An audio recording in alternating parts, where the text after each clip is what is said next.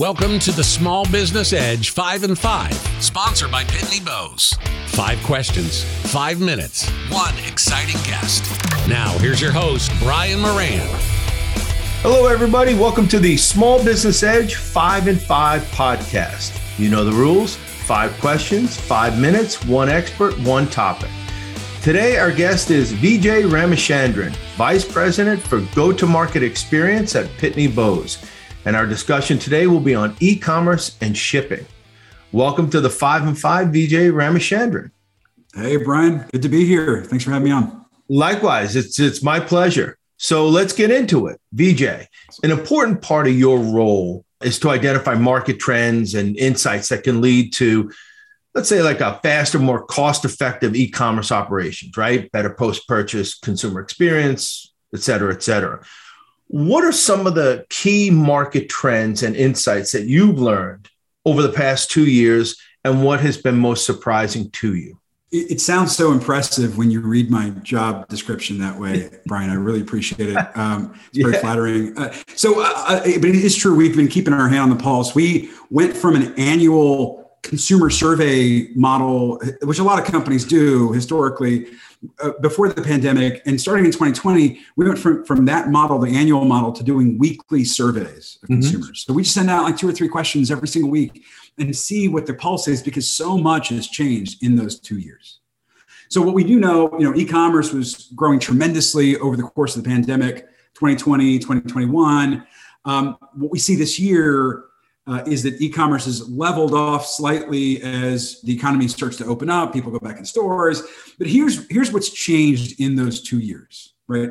The first is consumers who were shopping online because somebody bought them a Prime membership, or they saw an ad on Instagram, have over the last 2 years come to love and enjoy shopping online. There is a significant growth of the pure enjoyment that consumers express in shopping online that didn't exist to this degree before the pandemic. So it's become a much more natural, enjoyable experience than it was a pure convenience. I mean, a drive-through at McDonald's is a convenience. It doesn't mean it's enjoyable, right? Right. And so what we see now is e-commerce has gone from a convenience to being a source of joy, which is a fundamental shift in the way we think about, because, when you think about like the way malls and large chain stores were perceived before the pandemic, the joy of being able to browse products and touch and feel the products before you buy them, that was a common sentiment. And that sentiment has now bled over into the e-commerce experience of the joy of being able to go and find whatever you want and trip on these new products that you didn't even know existed or even knew you wanted before is a new thing. Right. So people who bought this also bought that. I for one, am a fan of e-commerce because it means I don't have to go into the big malls. But I do love supporting small. Yeah. So the question, a follow-up to that question then is, were you talking about BOXpoll when you talk about those surveys? Yeah, that's right. That's right. BOXpoll is our consumer and retailer research program. We have about 5 or 6 different box programs. Box stands for Best Order Experience. And so what we try to do with these different box programs is learn about what's going on in the market, how it's changing, how our attitudes towards buying products online, getting them delivered to us are changing, because that's the industry we're in. We're in the shipping industry. And so understanding consumer attitudes towards shipping is a much more dynamic landscape now than it was 2 years ago. So that I guess will be my second question then. So you post the results of BOXpoll. How can people get access to that if they wanted to? You can just go to pb.com. That's P as in Paul, or P as in Pitney, B as in Bowes.com /BOXpoll, BOXpoll. And it'll take you straight to our site where we post. What we do is we run these surveys every week, and we post the best findings, most interesting findings once a month on our site. And then when we work with our clients, what we actually do is leverage this program as an on-demand research tool on behalf of our clients. So they come to us with questions, and we go and push those questions out to consumers, get the answers back within a week. And then if it's interesting to a broader audience, we'll publish the material online. So if anyone wants to work with us, you get access to even more of the data than what we publish publicly.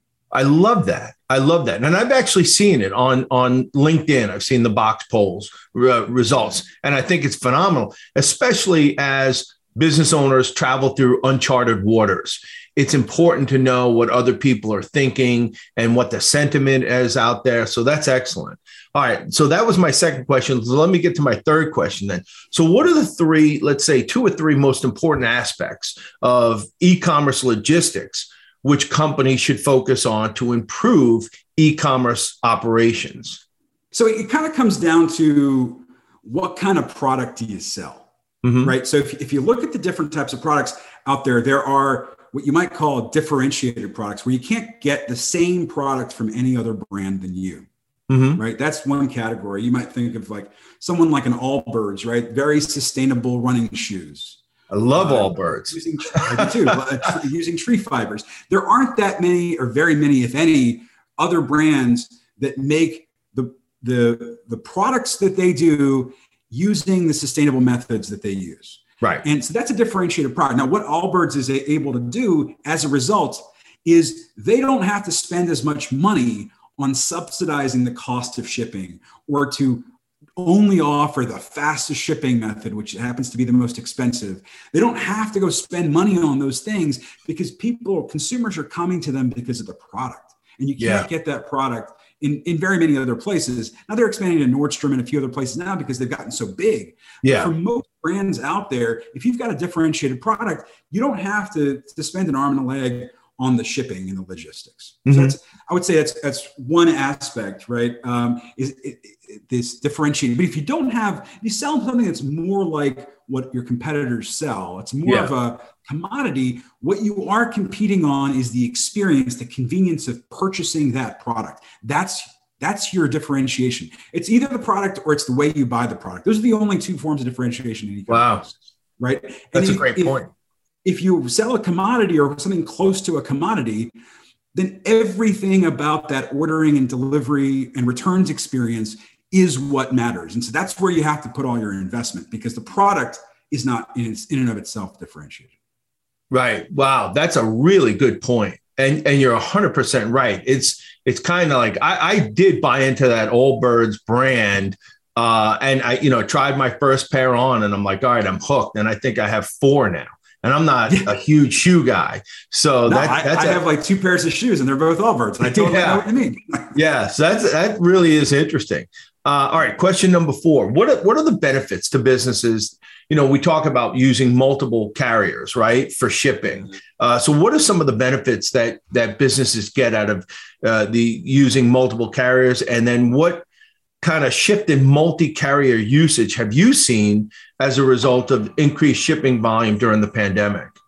Well, let me start with a little bit of a reset on where we've come in the carrier market over the last couple of years, right? The first thing, if you think about it, 2020, the big challenge was there were so many online sales that carriers ran out of capacity, right? Capacity constraints. You had UPS and you had FedEx and you had others having to put caps on their customers because they couldn't handle the volumes. That was true across the entire industry. 2021 rolls around and the challenge, the bottleneck is not last mile capacity. The bottleneck is your inbound supply chain at the ports. Product was not getting in. There were inventory shortages everywhere. Now this year, the shift is back to last mile because what has really come to the fore as the constraint or the bottleneck is the cost of fuel. And that's driving up the cost of delivery, residential delivery to people's homes, because that takes a lot of miles, a lot of gas to run those routes.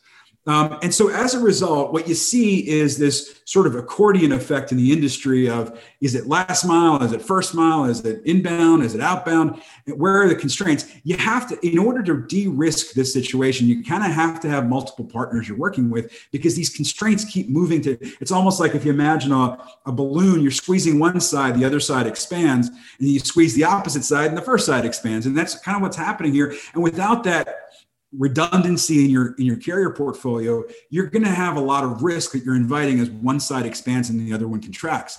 Now, I will say what has also changed is consumer behaviors or expectations. We ask in our consumer research and our BOXpoll research, how do consumers define fast delivery? What does that mean to you, fast delivery? When I say fast, how many days does that fast take? And when we asked this question in 2019, it was about 2 days. Why? Because of Amazon Prime, 2 days, right? Everybody kind of assumes fast equals Amazon Prime equals 2 days. And then you get into 2020, the pandemic, even Amazon was backed up. They had capacity constraints. The definition of fast from consumers shot up to 4 days. 4 days within this 1 year, right? From 2019 to 2020. Then in 2021, it stayed at that level because of inbound supply chain disruption. Products were back ordered. And so fast was still at about 4 days for much of early, especially the first half of 2021 and into the peak as well. Today, that has started to shift back to the 2019 level, but we're not quite there yet. Definition of fast today is about 3 days. 3 days. It's a full day behind where we were in 2019. Now, what that means is that over the course, I talked about the contraction and expansion of different bottlenecks in the industry, and I talked about kind of the speed expectations. What that's meant is that there's been a tremendous amount of investment, venture capital investment in last mile logistics, last mile delivery. You've seen more startups come into the market in the last 2 years than the last 20 years in this industry. Wow. Now you have more choices than ever. Now you got to figure out, where are your bottlenecks? How fast can you deliver? How fast do you need to deliver based on who your customer is and what their expectations are? And which carrier has the best mix? You've got so many options. Now, the problem with so many options is it creates a bunch of complexity. You got to figure out who's got the best rates, who's most reliable. And that complexity can be hard to manage. A lot of companies, a lot of brands don't have the bench strength, the bandwidth to go and add that complexity. And so they're very hesitant. But the cost of that is further risk. If fuel costs go up even further, if there are other port congestion issues, or if there are other constraint issues, labor for truck drivers is a constraint, continues to be a constraint because the unemployment rate is so low. These things affect you, especially if you only have one carrier that you're working with. Yeah. Wow. You know what? It's amazing how everything has just changed over the last 2 years. From that consumer demand, I really think that businesses created that, I need to have this in the next 10 minutes. I don't think that consumers ever really felt that way, but it was given to them by businesses that said, hey, we can get it to you faster. And then they had to figure out a way to get it, because that was kind of like one unique selling proposition, right? That's going to differentiate us from everybody else. Especially driven by Amazon, right? I mentioned that the commodity product retailer is going to be the one that focuses on speed of delivery because the product is not differentiated. If you look at Amazon, increasingly, they don't even sell their own products, right? So it's marketplace mostly, which means that every product on there has a replacement. It's a commodity because you can buy it anywhere else. It's a marketplace. Right. And that means that Amazon is laser focused on speed of delivery and convenience, because that's the only differentiation of their service. Every product can be found anywhere else. Great point. Great point. All right. Last question. So I want you to kind of look ahead a little bit to the second half of 2022. What advice would you give to companies, in particular, small and mid-sized companies, about shipping, especially for the upcoming holiday season? Yeah, I would say the first one is right now there's this bullwhip effect happening in supply chain where companies ordered a lot going into the peak season last year.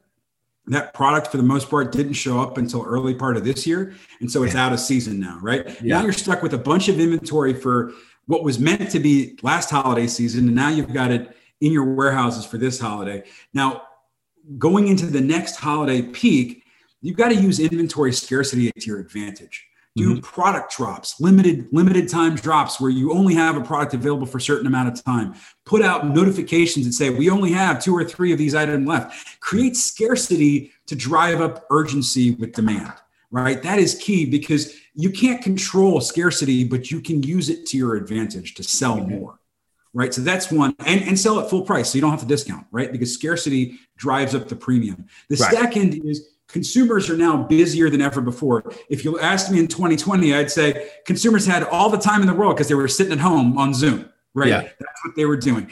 And now they're working hybrid. They got kids running around to activities like they never have before. They're traveling even more than they have in the past 2 years combined.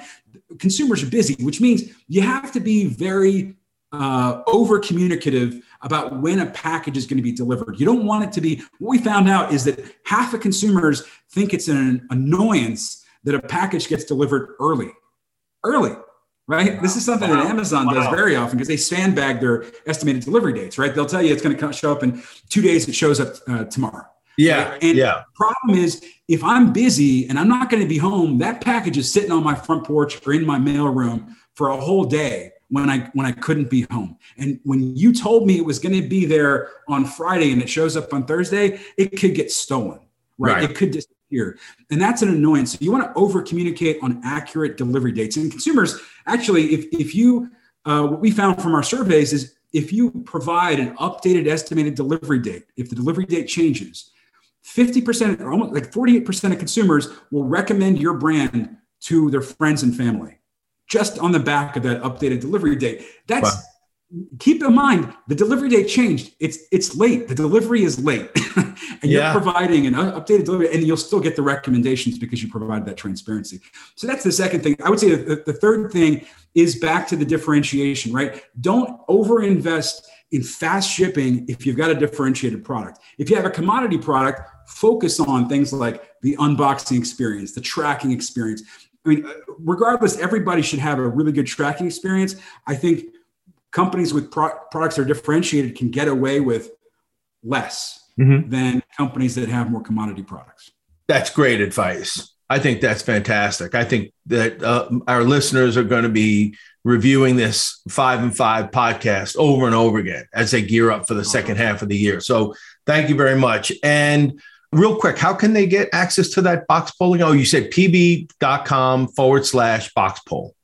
Yep, that's right. Pitney Bowes or peanutbutter.com, pb.com/boxpoll. That's right. Excellent. Excellent. Well, this is great. Vijay, thank you so much for being our guest on this month's 5 and 5 podcast. And I would love to keep in touch because you are a great resource for business owners as we certainly head towards the holiday season. So maybe we can. Thanks, Brian. I appreciate it. This has been the most enjoyable 5 or a few more minutes that I've had all day. I really appreciate it. I know I'm lying to my audience, but I don't think they care. As long as it's good content, they don't care. They're like, all right, made it this far, you don't care how long the podcast is. The hell with it. I'm in. VJ's good. All right. Well, thank you very much. And to our listeners, thank you as always for your feedback, your suggestions, and your comments. We appreciate them very much. And join us next week for another edition of the Small Business Edge podcast. Take care, everybody. Vijay, thank you. Thanks, Brian. Appreciate it. Thanks for listening to the Small Business Edge 5 and 5, sponsored by Pitney Bowes. To find more podcasts, just visit smallbusinessedge.com. Join us next time for more 5 and 5.